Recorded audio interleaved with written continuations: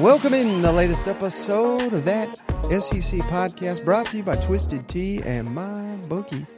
I'm your host, Michael Bratton. I go by SEC Mike on Twitter, and I'm joined as always by my cousin Shane, who goes by Big Orange Balls on Twitter.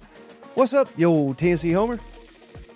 Hey, buddy, what's going on? Oh, doing good, man. We've got, we don't have a lot of games, but what we do have, we have a couple highlights here. We got coach comments. Yeah. We got a little coaching updates for Mississippi State. And we got one outstanding interview. Karels from GigEm 247 talked to Texas A&M job. This is going to be one heck of a show. You know what? It is. It is absolutely loaded. It's going to, and again, we do have a lot of games. Just not a lot of marquee games, but you never know, Mike. You just never know what's going to happen in these matchups. And we've been pushing that upset narrative for so long that we've almost think that it's not going to happen. But buddy, I've given up on it. He's given up on it. Well, maybe we'll use it next weekend when it's rivalry weekend. But dude, I still think there's going to be some great games Saturday. We're going to be at one of those Tennessee-Georgia matchups. So, and that spread keeps moving around. I don't know. It's kind of like, what's Vegas know that I don't, What has I haven't even been paying attention. It's down to 10 now. Ooh. Yeah. What do they know? I just saying, that's 2 scores. I like that, That's not what people are expecting is Right. what I'm saying. So I got you. It sounds like it possibly, because Vegas is never wrong, could be a hell of a game. So I'm looking forward to it, brother. And we got some great action in this interview that's coming up. Fantastic. I'm getting flight tracker information from everything out of Oregon. We're keeping up with a lot of those guys there at Mississippi State. So it's always good to kind of have a little bit of an inside look into it. Yeah. Well, you hit the nail on the head, Shane. It's coaching season. So let's start. Again, we'll go into that with Carter on A&M in a minute. But Mississippi State, I don't know if you saw these comments, Shane. I'm about to play them via Sirius XM radio. But Dan Mullen, of course, now ESPN analyst. A lot of people wondering, could he return to Mississippi State? He was asked that directly. And you never know. I mean, these coaches, they say one thing, they do another. But it's pretty interesting, Shane. It's always a great honor when your name gets mentioned with stuff. And I know the people of Mississippi are so special and hold a special place in my heart. So, that's, as I always say, you never say never when those things go on. And I've had a lot of people, I haven't spoken to anybody administratively with Mississippi State. I've talked to all kinds of the fans and friends and people that we love in Mississippi say, please, are you, or like as you see all over the place. But you never say never going back, but I don't know if this is the time. It's kind of like yes and no.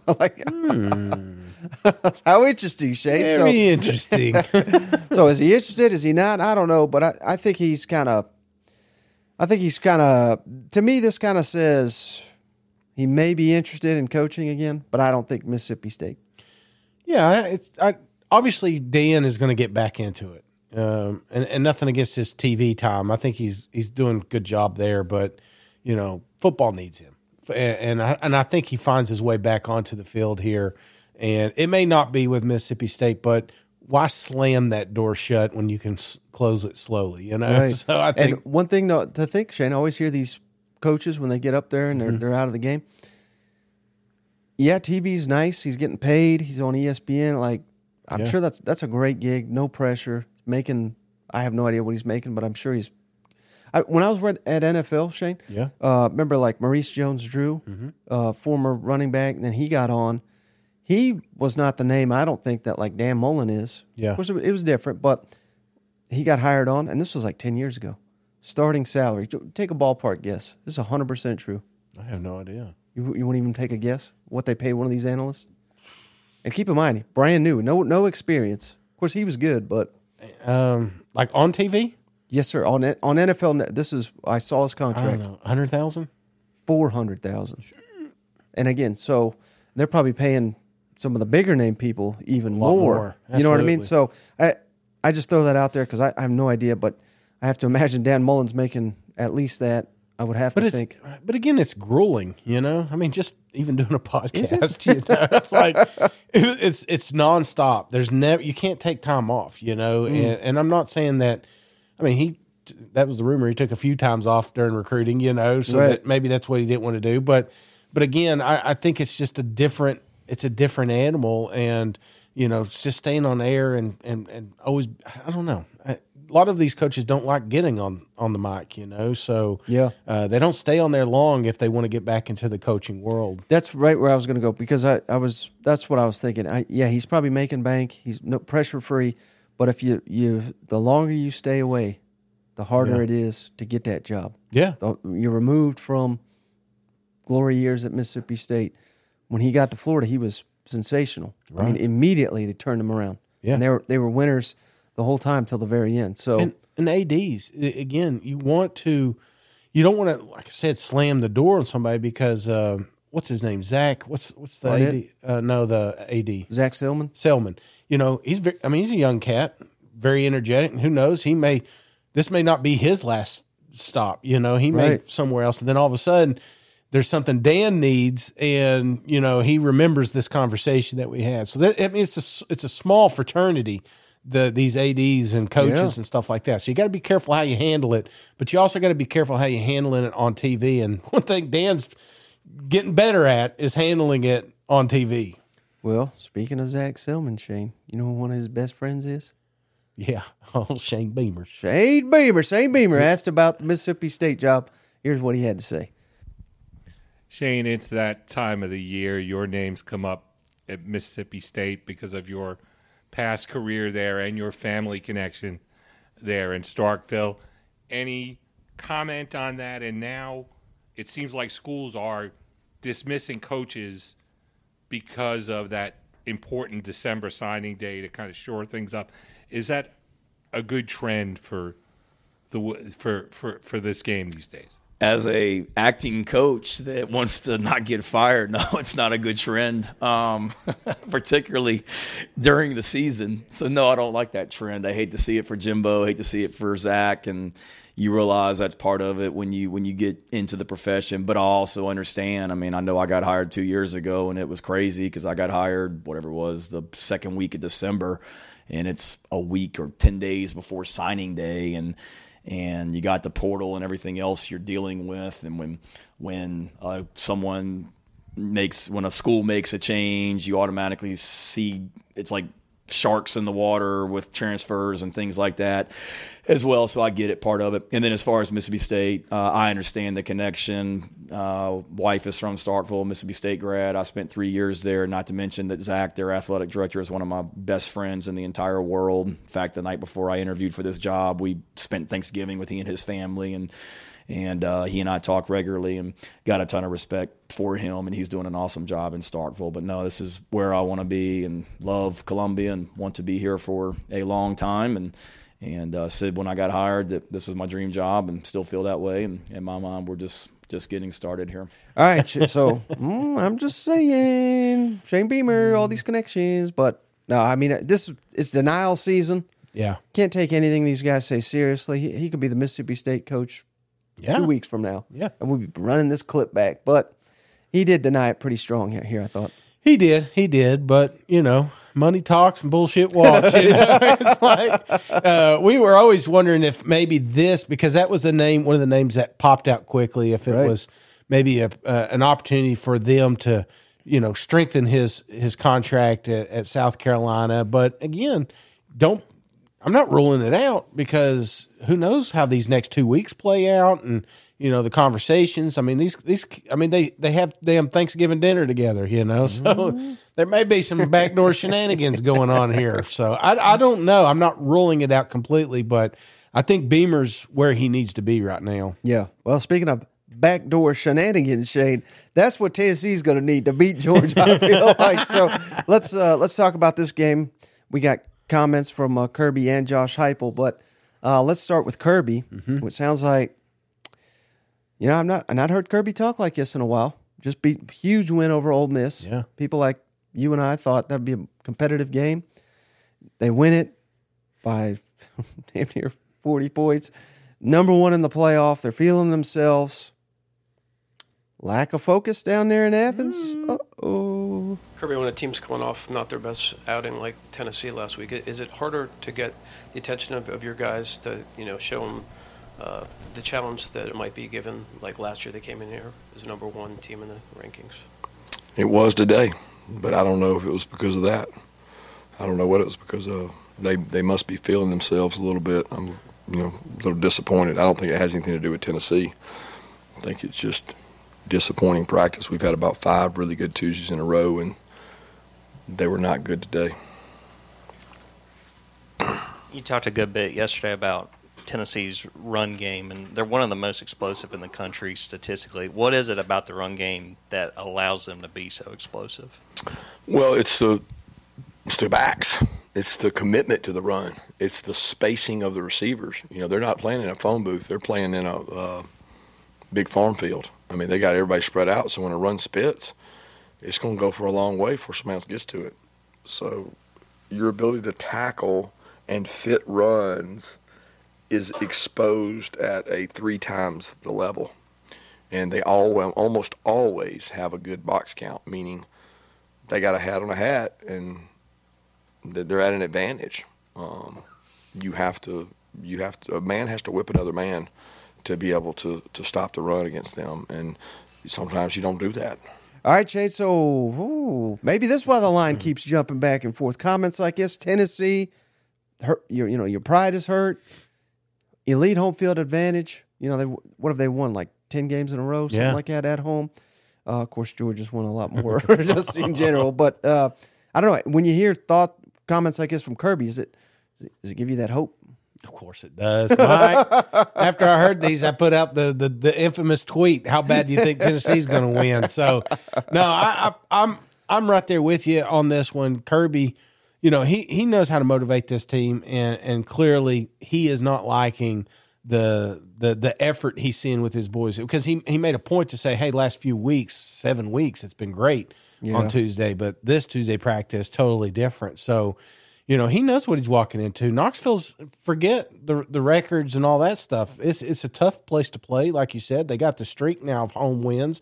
So I'm not penciling it in like a cupcake game like everybody else wants to do, because you just never know, man. Anything can happen any given Saturday. So, and Kirby has been on the receiving end of coming into Neyland thinking he was going to win and walking away with a defeat. So it's not his first rodeo.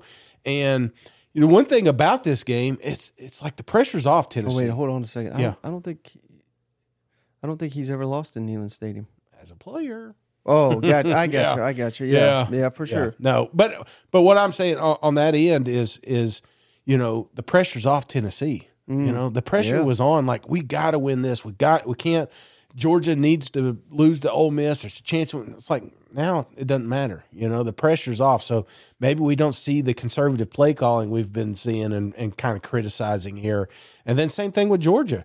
They lose, they're still going. They're still going to a college football playoff. They're still going to an SEC championship. This is not a must win. So how does that impact this football game? Because clearly Kirby thinks it's impacting his players. Do you think Tennessee's got anything to prove in this game? Because the way the last one ended, it was kind of pathetic, I thought. Maybe that's too strong a word, but just lack of focus, lack of effort, something Heupel kind of even noted here in the press conference.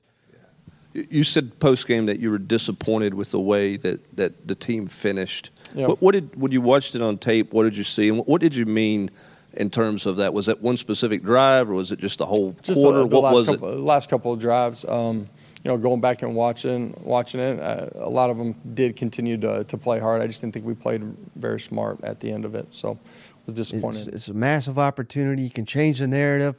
This is the weekend they have circled for the recruiting camp. Yeah. They got all these recruits coming in. Suddenly, I know we offend Georgia when we even suggest it could be a competitive ball game. But, this is a better win than beating Alabama last year. If you can beat two-time national champion, undefeated, hadn't lost in damn near 3 years. Alabama last year, we said there's a shot, Nobody's saying that this week, and I think that's, except for me, maybe some other idiot Vol fans out there, that think that there's an outside shot. But you want to talk about just it's not so much about this team last year and this year.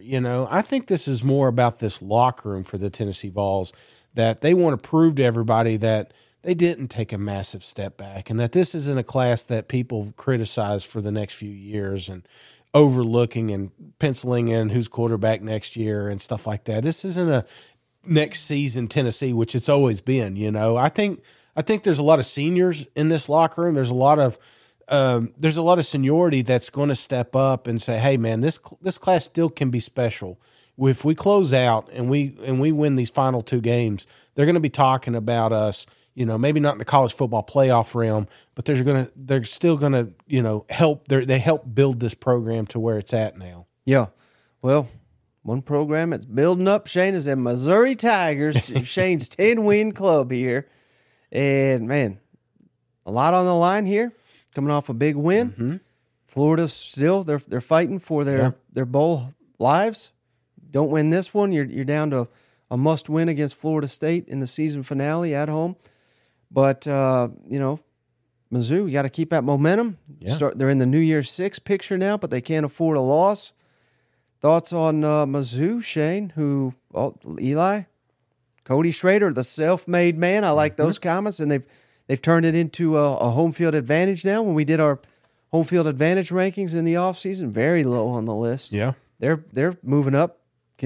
I think fifth consecutive sellout. If they've sold this one out, I apologize if I missed that. I know it was 4 last week. Yeah. I'm pretty sure they've sold this one out too. So 5 sellouts in a row. The only home game they lost is LSU, and that went down to the wire. Right. What do you think? You think Drinking Company can make us an elite home field advantage like that? He said that was clearly one of the goals. One of our, I've referred to this a few times, but our core value, always compete to do it better than it's been done before, is each year we kind of pick a few things like, what have we not accomplished here before, and let's shoot for that as a goal. And it's been, hey, let's consistently sell out Faroe. Let's make Faroe a home field advantage. Let's do, let's get that, you call it field storming game win, and we've been able to do those things so far this year. And some of these freshmen, like KD and JC and Ennis and Harrison, their first experience at Faroe was COVID.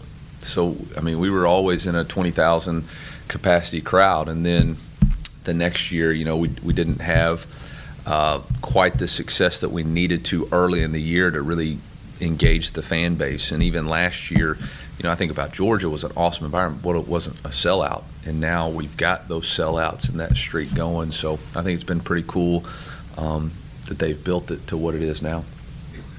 I think so. I really do. But you got to be careful, because there's a lot of backpatting going on. You know what I'm saying? There's a lot of looking in the rearview mirror and talking about how great Schrader was last week, and how great the home field was last week, and how great the win over Tennessee was last week.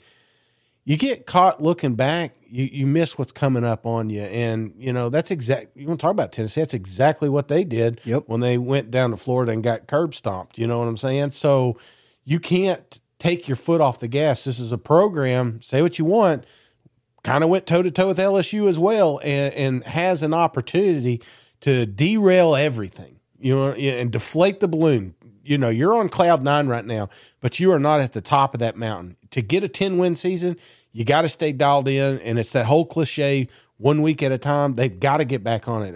It's you're listening to this, and it's going to be Thursday, and they're still talking about the damn Tennessee game. Yeah, don't do that, because Florida will beat you if you're not careful. It's much easier to be the hunter than the hunted. Yeah, and absolutely. Mizzou's going to find out at the end. With Florida and Arkansas, they're going to be favored, and these are 2 teams that don't like each other.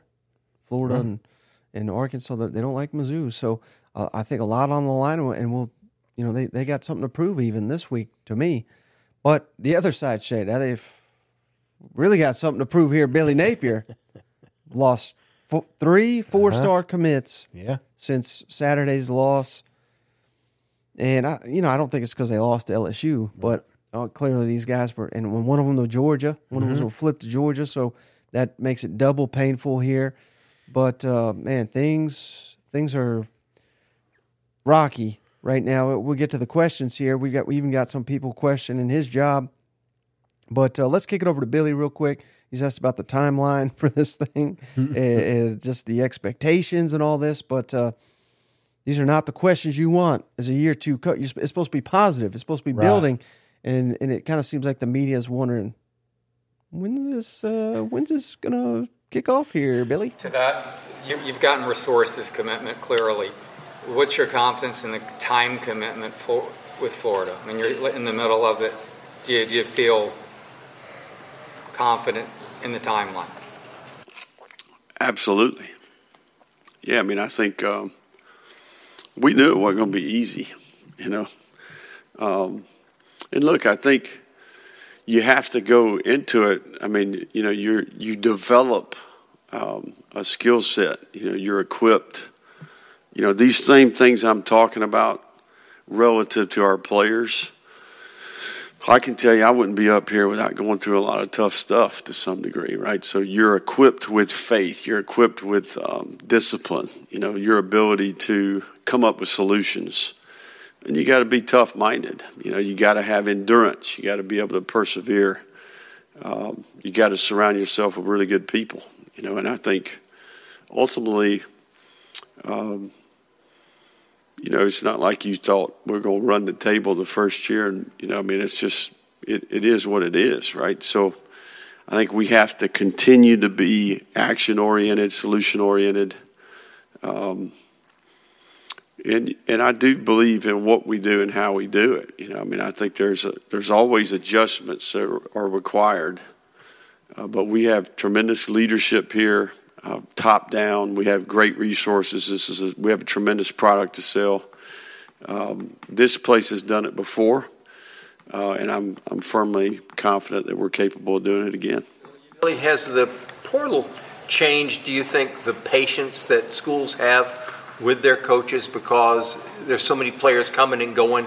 And how does that change perspectives, do you think, on patience with coaches? I think it's just more coverage, right? It's more drama.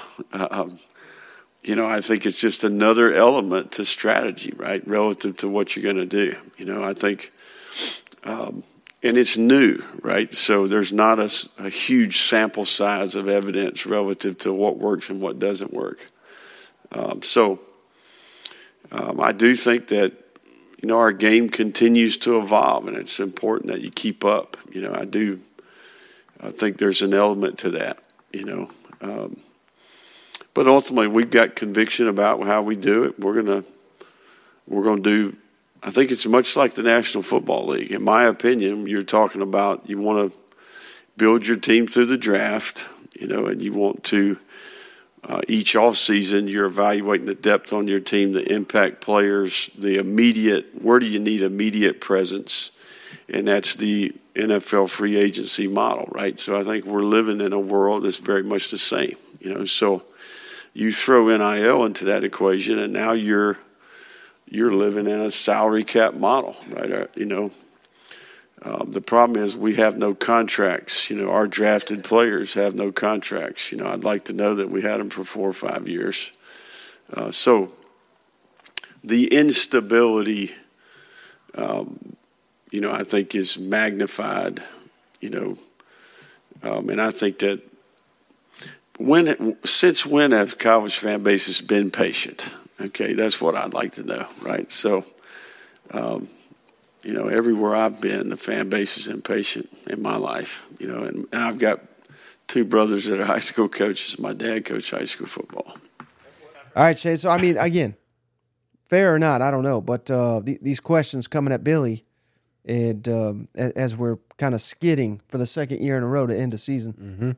Yeah, well, they're asking the tough questions because the tough questions need to be asked. And I know, patience is a virtue, but it's not in college football. And, even the analogy of the NFL, going into a year 3, there should be optimism. You know, what's the optimism for Florida Gators right now?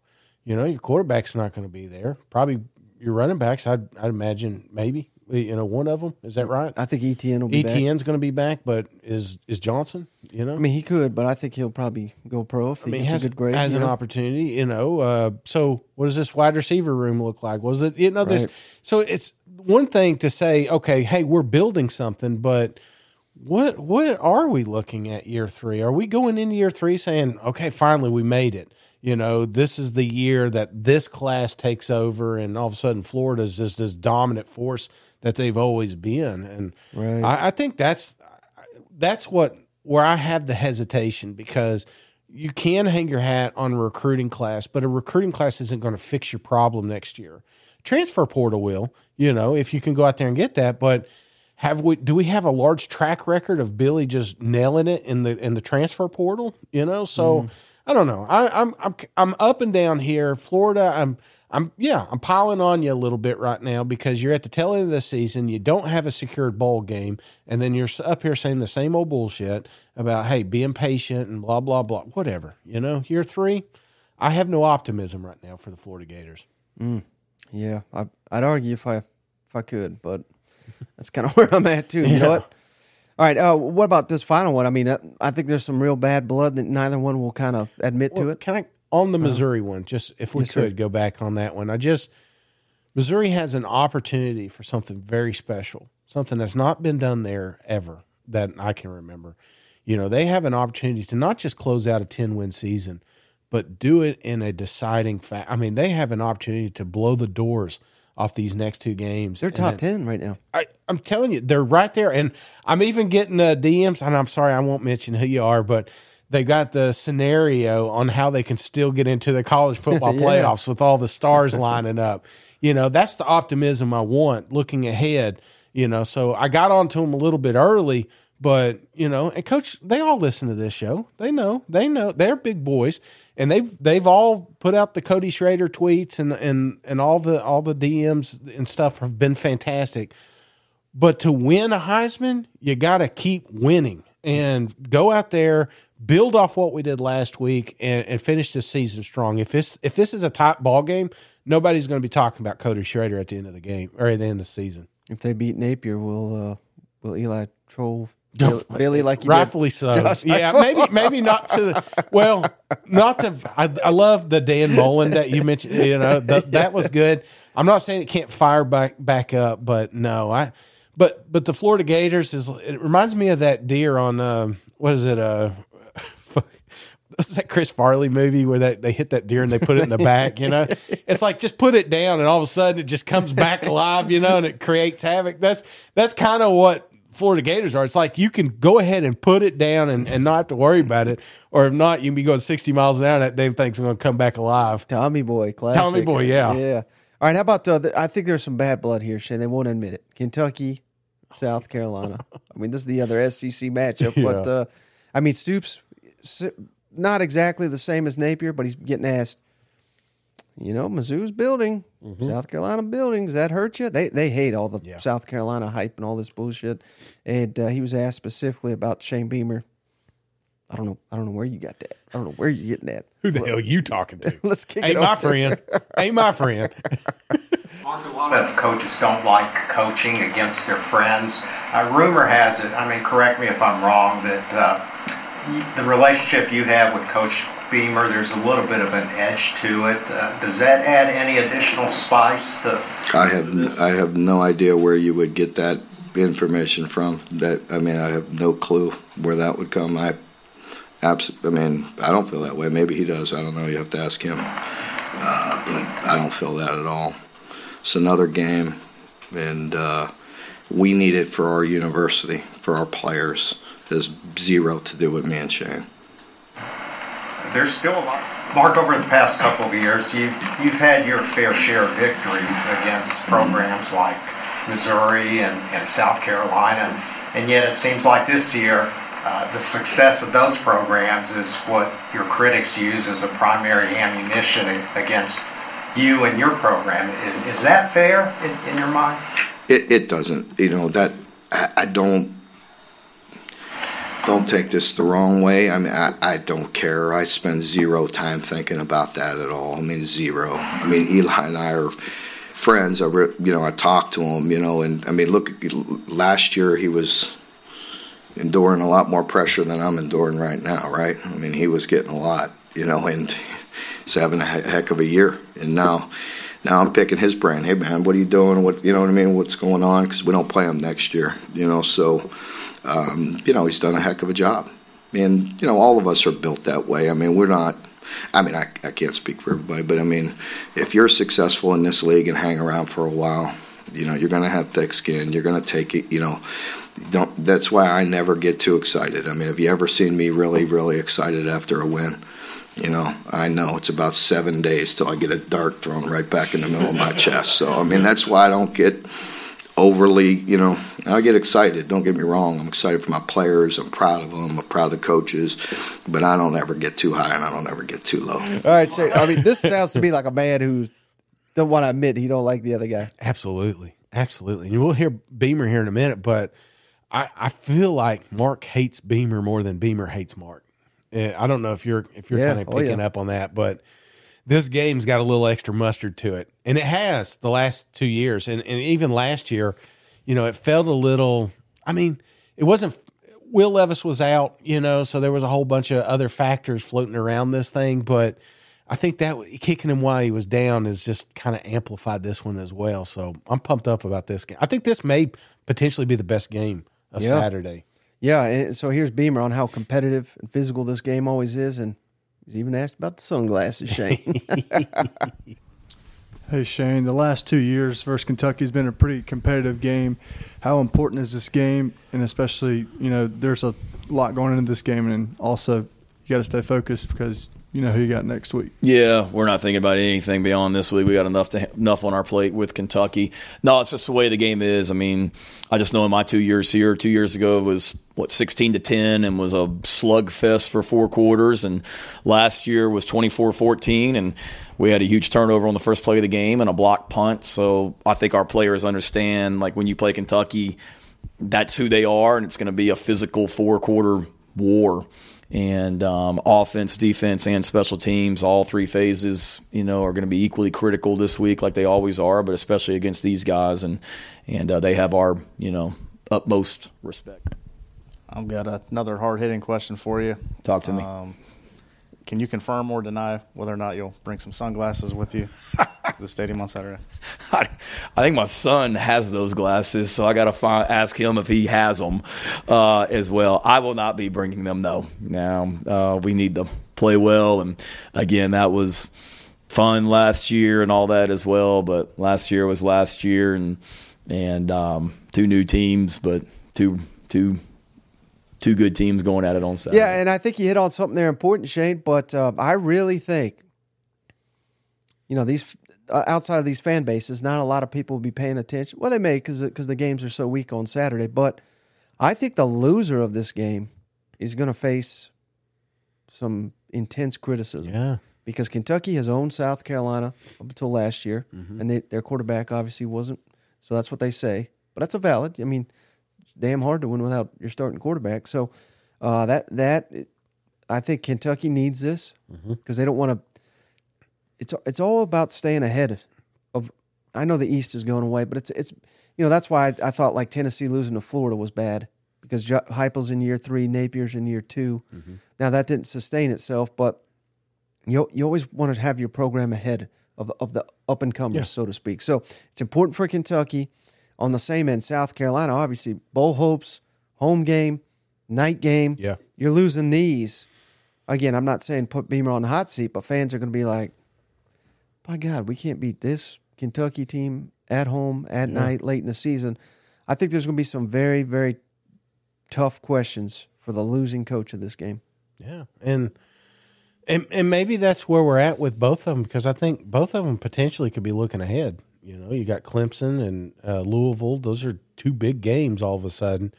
And, you got South Carolina still fighting for that damn bowl opportunity. I mean, they can't lose. Cannot lose.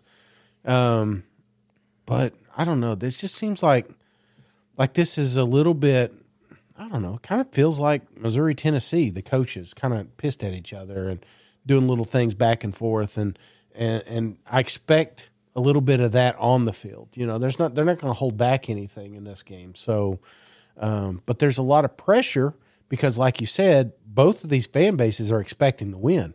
They're not worried about this week. They're worried about Clemson or they're worried about Louisville because they beat Kentucky just like they did last year. And Kentucky saying the same. There's no reason we should have lost last year. We're definitely going to kick their ass. We're favored this week, you know. Right. So I think that's kind of where we're at as a fan base. And if you drop it, then you're naturally going to be disappointed. Mm-hmm. All right, let's take a break from the show, Shane. To remind the audience, we're brought to you by MyBookie. Head on over to mybookie.ag today. Put in that promo code THATSEC over at MyBookie online sportsbook, and they're willing to give you a $200 cash bonus today to ride with the professor, fade my picks. Can't wait. There's a damn it, I don't know how to make a joke out of that. But trust us, you bunch of clowns. Your noses. Head on over to MyBookie today. MyBookie.ag today. Put in that promo code. That SEC is the number one way to help the show this football season. But we really, really would appreciate it. Are you ready to elevate your college football game day experience? Check out Twisted Tea, your go-to game beverage for college football fans. Twisted Tea is unlike any hard beverage you've had before. It's made with real brewed tea and picks a flavorful punch with 5% alcohol and no carbonation, delivering the perfect balance of taste and refreshment that goes down smooth for every game day occasion. No need to settle for the usual. Twisted Tea turns up any occasion, especially when you're cheering on your favorite SEC team. Twisted Tea, the drink that fuels fun and celebrates your love of college football. Keep it twisted. The podcast is also brought to you by Game Time. Head on over to gametime.co and use promo code THATSEC for $20 off your first purchase. Buying tickets to your favorite events shouldn't be stressful. Game Time is a fast and easy way to buy tickets for all sports, music, comedy, and theater near you. Game Time is the place for the last-minute ticket sales. Forget planning months in advance. Game Time has deals on tickets right up to the day of the event. Head on over to gametime.co.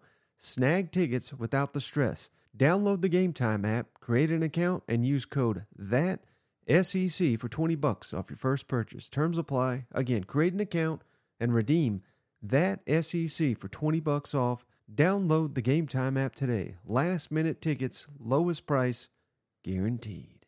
Now back to the show. All right, let's get into some mailbag questions. How's that sound? Yeah, let's do it. All right, how about Steve on Twitter, Shane?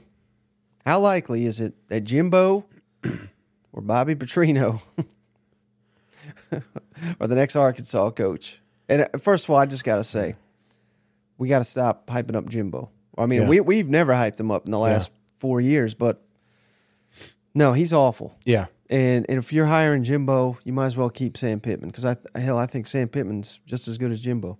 Yeah, I think Jimbo at least takes a year off. I mean, why wouldn't you? Right. I think just kind of getting your name out of the headlines is not a bad deal. Now, Bobby Petrino's interesting. One of the funniest videos I saw was a cartoon of somebody trying to sneak back into UNLV down there. You know, see if his job's still open. But I think Petrino lands a job, not a head coaching job, not in the SEC. But if this project would have worked, that was the most interesting hire in this offseason because I do think that it could have been a launch pad to a team like Mississippi State or something like that. But unfortunately, since the project failed, he's going to have to reboot somewhere else. All right, how about Jay Mosley on Instagram, Shane? Will Florida make a bowl game?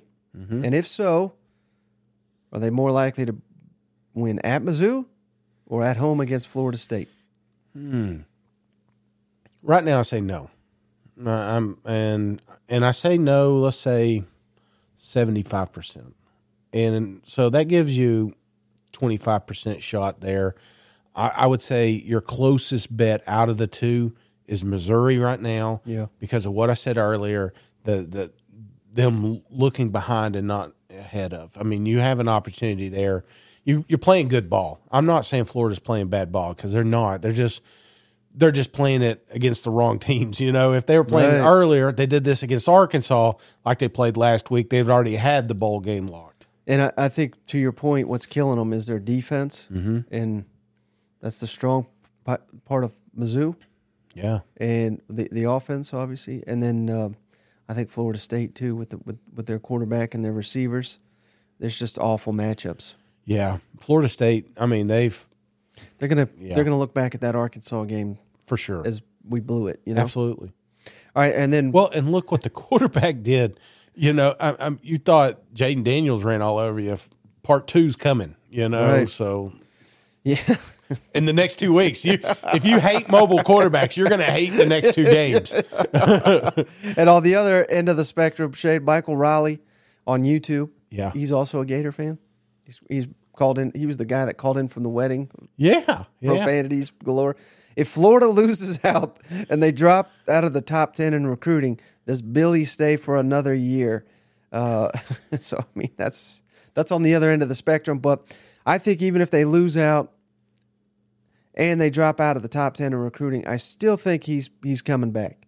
Yeah, I think there's a 90% chance to 95, unless they lose by like 40 points this weekend and 40 points to Florida State. I think it's the fashion that they lose if they lose, but yeah, I'm kind of with you here. It seems like year 3 is like that magical number, right? Like if you don't figure it out by then I'd be interested to look at his contract and see how that plays out. So I'm sure there's some buyout stuff there.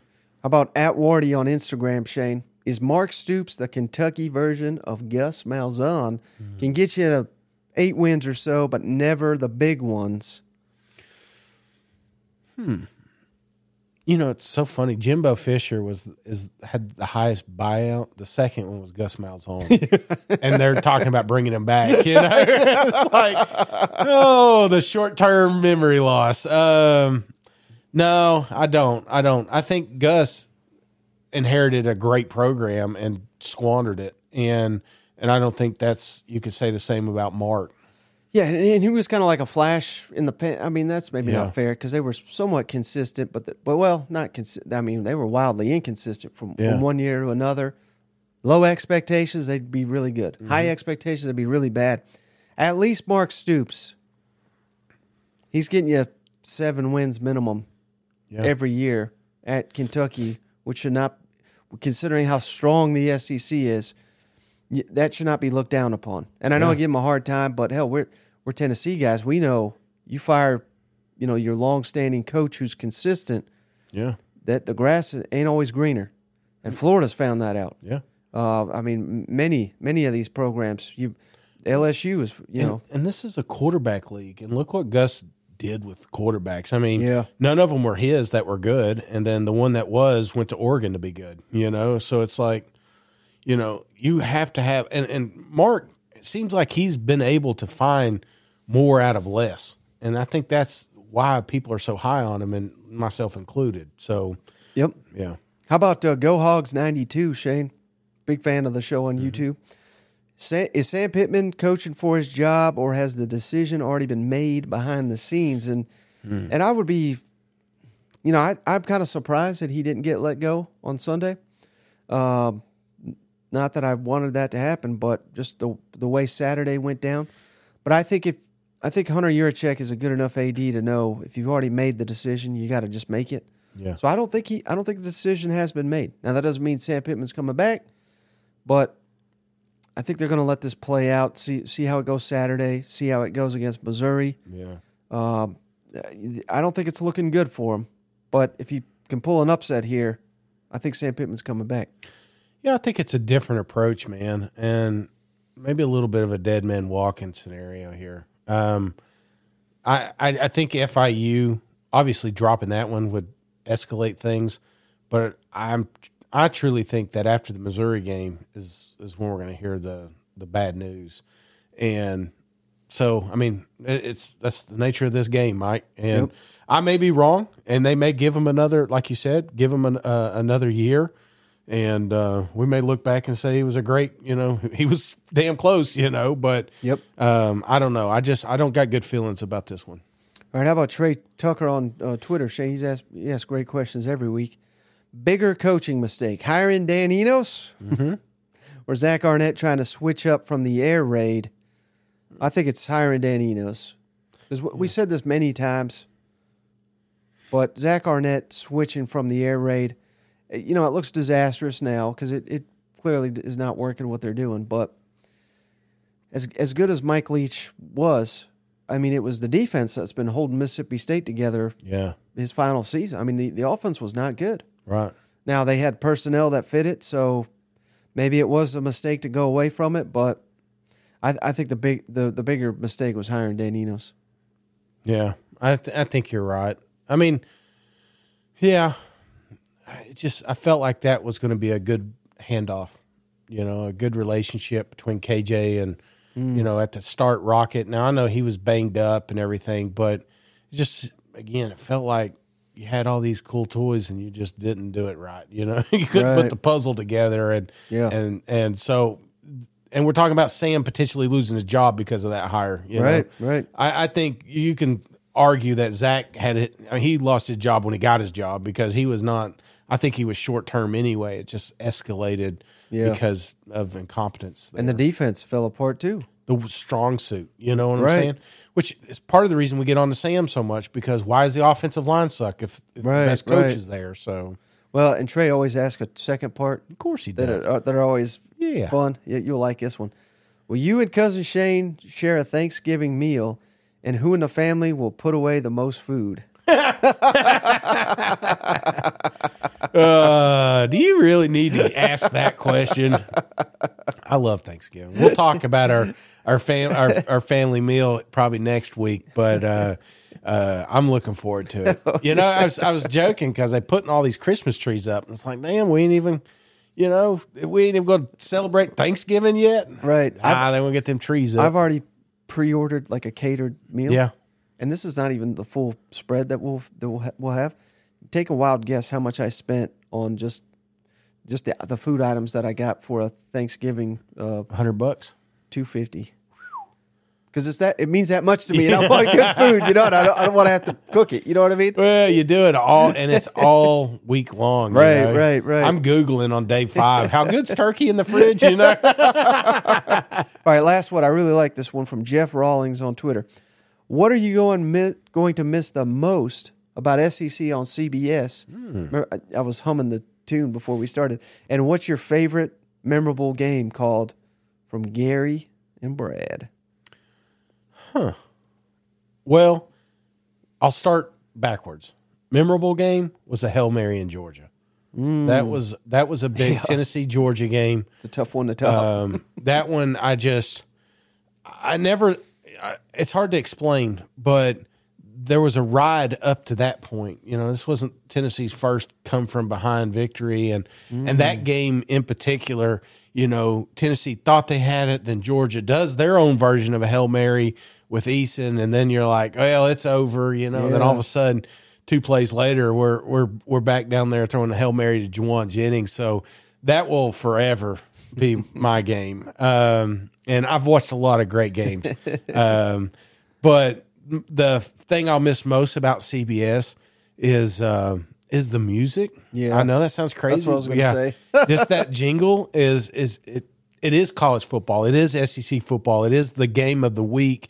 So that's going to take some getting used to is switching over, Yeah, and this wasn't Gary and Brad, but the Kick Six, the prayer at Jordan Hare, those were both CBS ones. I'm pretty sure those stand out to me. But if we're going Gary and Brad, I think you nailed it with Tennessee Georgia 2016. Yeah. But close second, I really like that 2019 LSU Alabama. That felt like a national championship game in November. Yeah, President Trump was there. I mean, it was a spectacle of spectacles, and it was just That was a hell of a. Did you hear matchup. he's coming to South Carolina game? Did you hear Clemson? that? Apparently, Yeah. I don't know if it's true, but I think so. Yeah, that's what the rumors are. Dabo's finale. The Who game just knows? got a little bit more interesting. Well, speaking of interesting, Shay, let's kick it over to this interview. Carter Karels, GigEm 247. Talk Jimbo Fisher getting fired and the search there at Texas A&M. All right, so hey, for the first time, we got Carter Karels from GigEm 247. Of course, obviously part of the 24/7 Sports Network. Carter, I was on your show about a week or two ago, and you were making a case for why Jimbo may return, and I was like, you got to get rid of this guy. Thankfully, they made the right decision. Thanks for joining the show. Yeah, appreciate you having me on. I'm with you. It was the right decision for sure.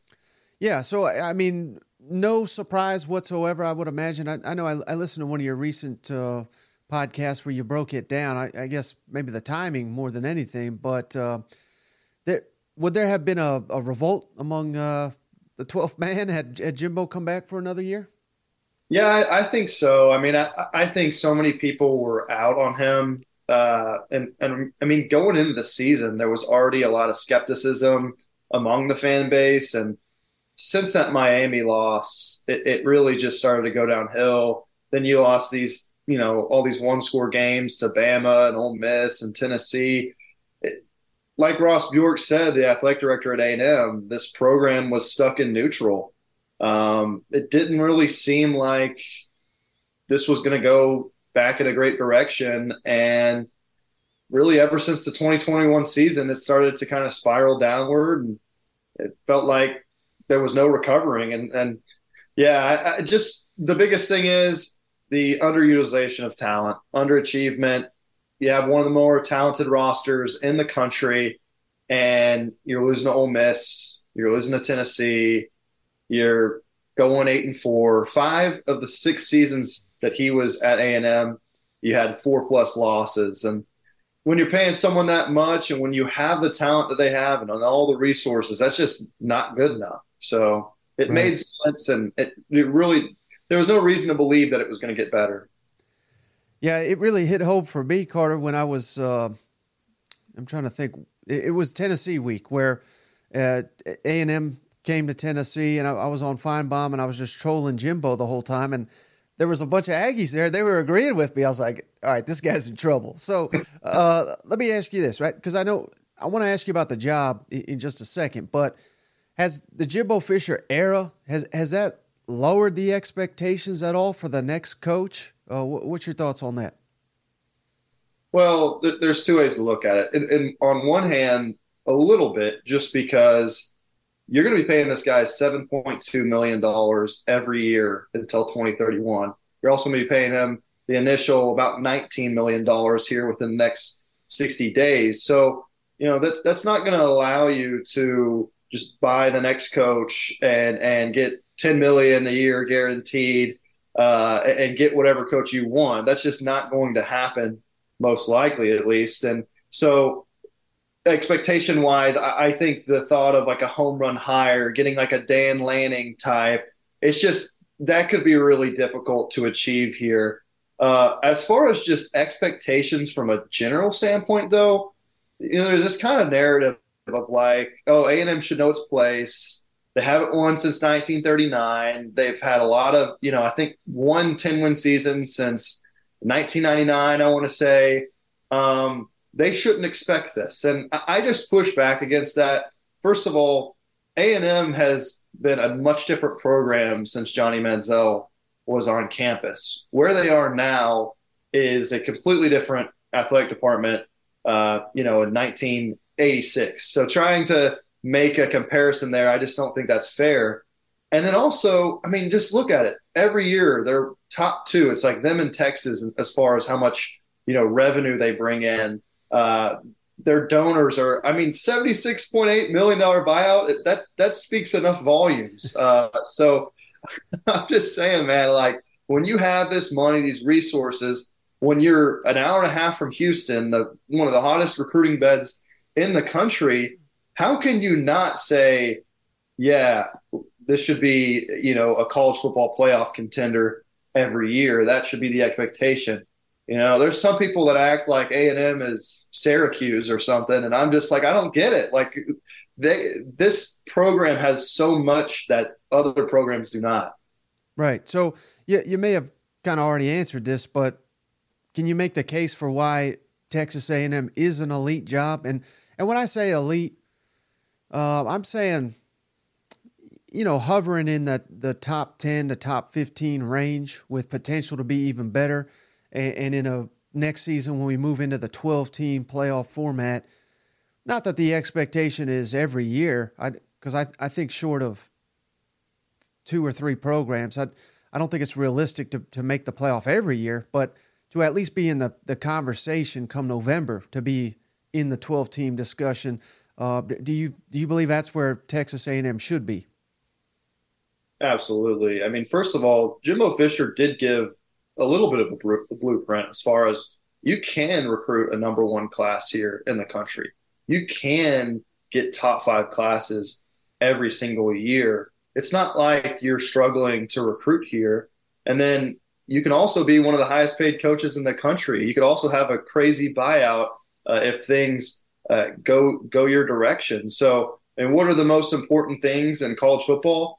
It's money and acquiring talent. And at A&M, you can do both. And then facilities-wise, there are not a lot of places that are as great as Kyle Field. $500 million renovation. You can seat 110,000 fans in there. I know A&M fans were trolling Oregon the other day because they were bragging about how they had 55,000 fans against Utah. They're like, really? That's it? That's about half of what we got. So, that you don't get all those things at a lot of other places. And so if you can get the talent, you have the money, you have the facilities, why not? Why can't you be? It's just, SEC, it's so dang hard to do it year in and year out. So until there's a proof of concept, I understand why people are skeptical. And that's why they need to make this hire right, because, man, they got to figure it out. Like, it's been taking way too long. I know Georgia fans had to feel similarly before they had their big run of like, how is this not happening? And I think that's where A&M is at a little bit right now. Yeah. Are you anticipating a mass exodus of any of the players via the portal? And I know A&M's had a pretty strong recruiting class. But do you anticipate them being able to hold that together? Is Ross Bjork and the current staff, are they I have to imagine they're working overtime to kind of keep this thing together.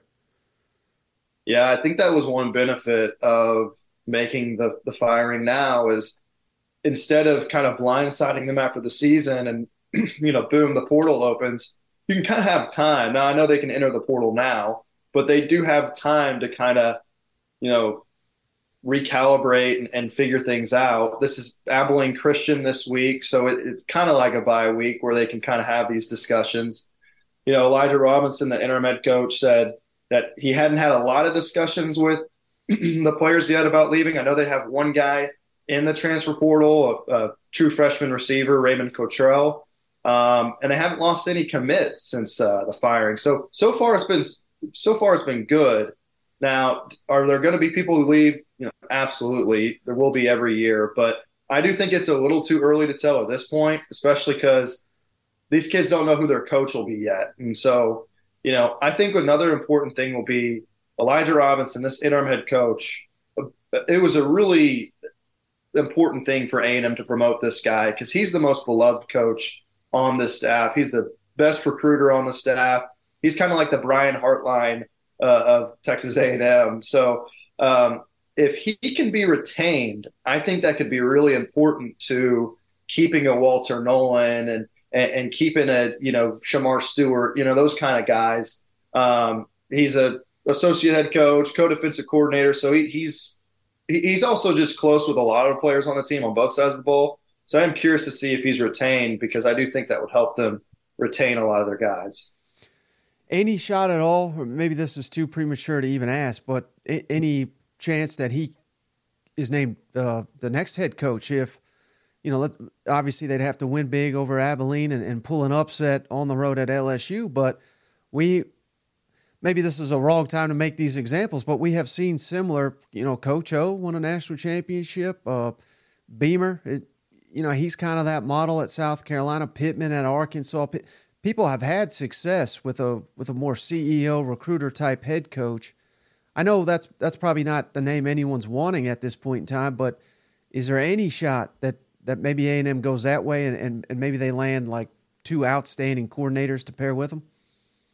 It's funny, after his press conference on Monday, all these A&M fans were like, man, maybe we should take a look at him, because he is an impressive guy who is personable and just really big on relationships. Players love him. I remember back when Notre Dame elevated Marcus Freeman, a lot of the reason was because he was so beloved by the players there.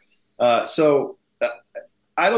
not going to rule anything out, but I don't think it's going to happen, just because I think, just from what I've heard so far, A&M is really focused on getting a current head coach. That is kind of the idea. I think they want somebody, they always say, like, when you break up with your girlfriend, you're always looking for the opposite of who she is. Maybe if you're dating a blonde, the next one will be a brunette. So I think with Jimbo, it's kind of like, okay, we want someone who has a more disciplined program and has experience kind of doing that.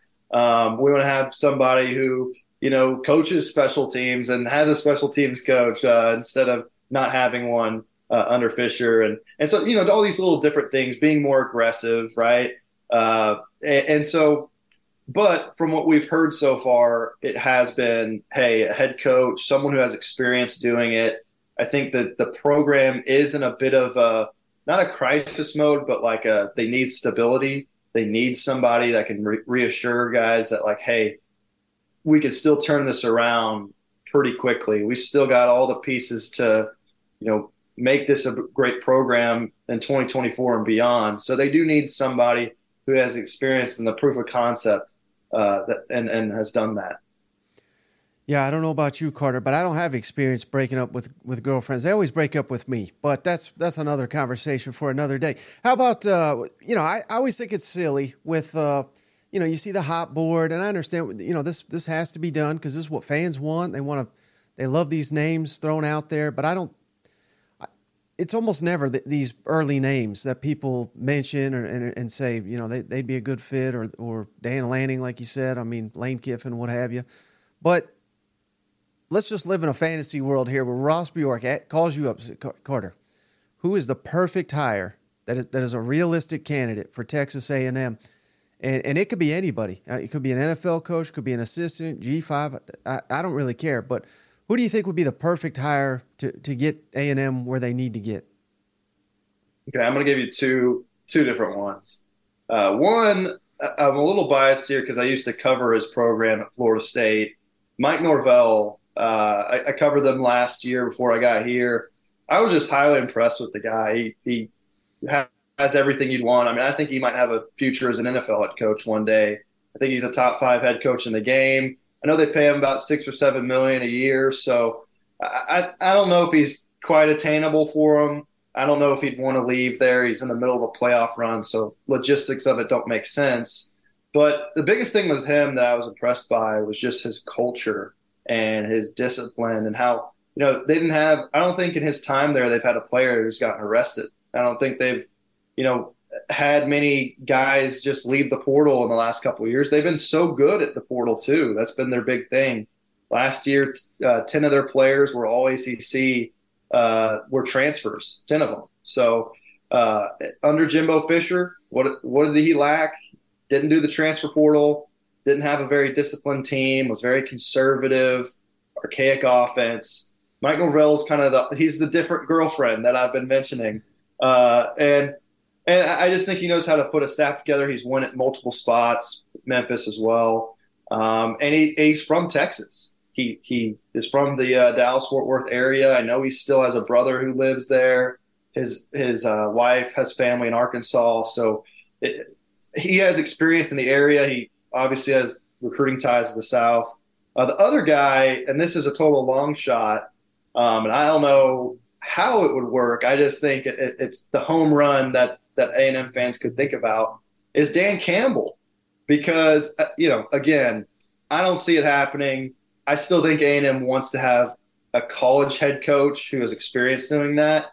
But Dan Campbell played tight end for Texas A&M. He's an Aggie through and through. He's from Glen Rose, Texas. Loves this school, loves this program. And, you watch him on the Lions, and he is just like the most beloved head coach that the NFL's had in forever. So he would be the most loved A&M coach ever, like no question about it. Unless he goes 8-5, but I think he'd be the most loved coach ever, and that's the reason why he'd be the other guy I'd mentioned. Yeah, and he'd be great for content. You know what? So I was just curious, what's your thoughts on the fans over there at GigEm 247? What are they more interested in, a big name, or do they want like a rising, maybe the next breakout star? What's your read on just what your listeners, what kind of candidate they're more interested in? Man, these guys are so like just want everything, and it's so hard to please them. They hate everything about everyone, but the two big names we've heard all along has been Mike Elko at Duke and Jeff Traylor at UTSA. I'm not going to call it a two-horse race so far. I think there's still a lot to play out. Some other names that are being floated around, but with both of those guys, A&M fans are like, could do better than that. Duke head coach, UTSA head coach, could do better. People love Dan Lanning. Kalen DeBoer at Washington was someone that a lot of fans have been talking about. Glenn Schumann at Georgia was someone people were talking about. But I just don't know if those guys are going to happen. I mean, we saw Dan Lanning's press conference. That was about as emphatic of a response as you're going to see declining, a job opportunity this day and age. But, yeah, they've been pretty picky. These candidates that kind of make sense but just aren't God's gift to this earth yet, they're kind of picky about them. And I get it. I mean, they're just so nervous that they want things to go right after what they've experienced the last couple of years. But, hey, I think there's a lot to like in both of those guys, and I don't know if they'd be that bad for A&M. I'm just thankful you didn't say Urban Meyer, because No. Let's not sell our souls here for a championship. You know what? No.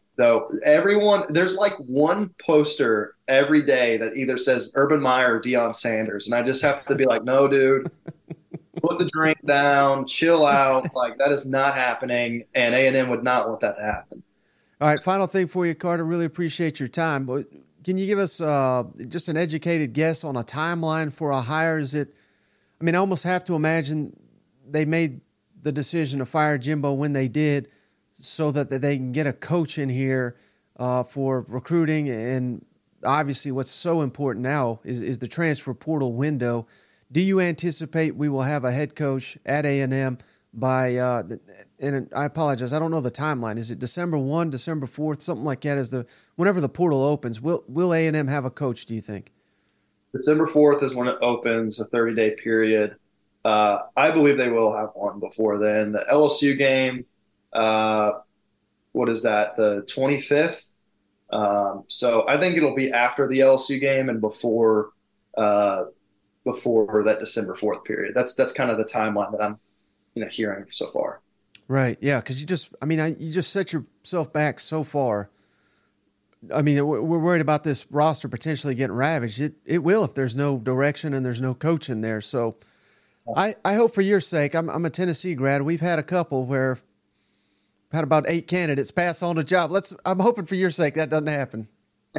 Yeah, I'm telling you, it's going to be a crazy next few weeks.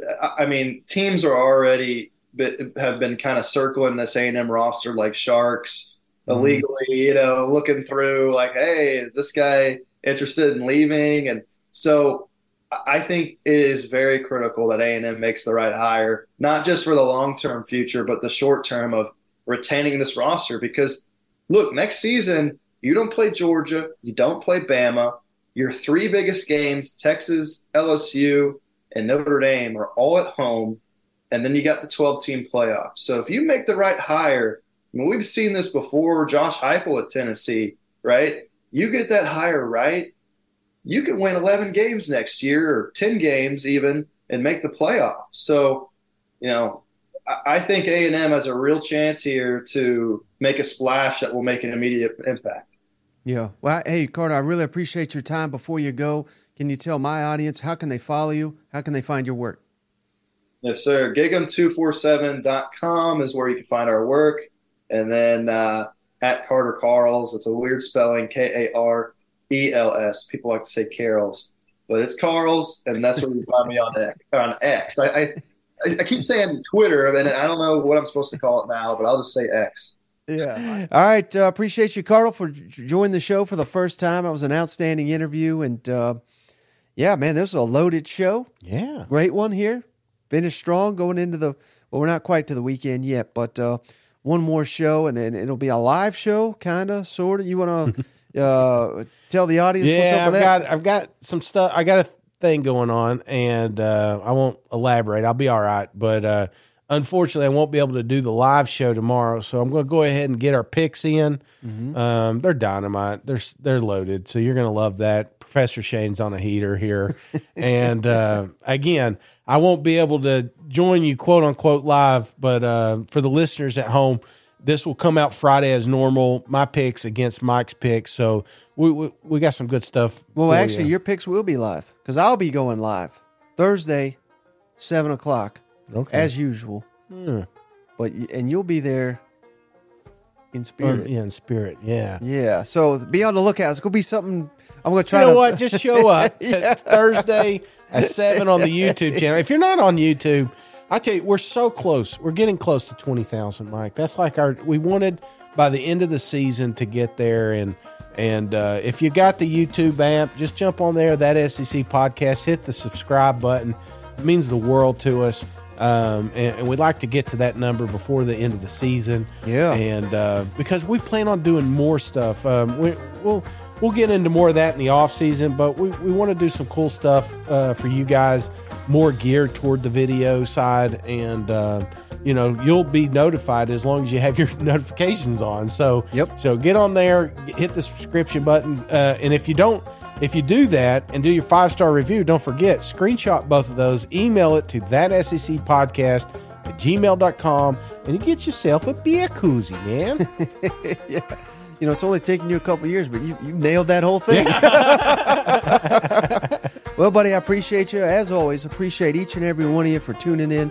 We'll catch you on the next one. See you guys. Go Vols. Hey, buddy, this beer's for you, Mike, and Cousin Shane. That SEC podcast loves the Pirate, and the Pirate loves that SEC podcast. Hail State.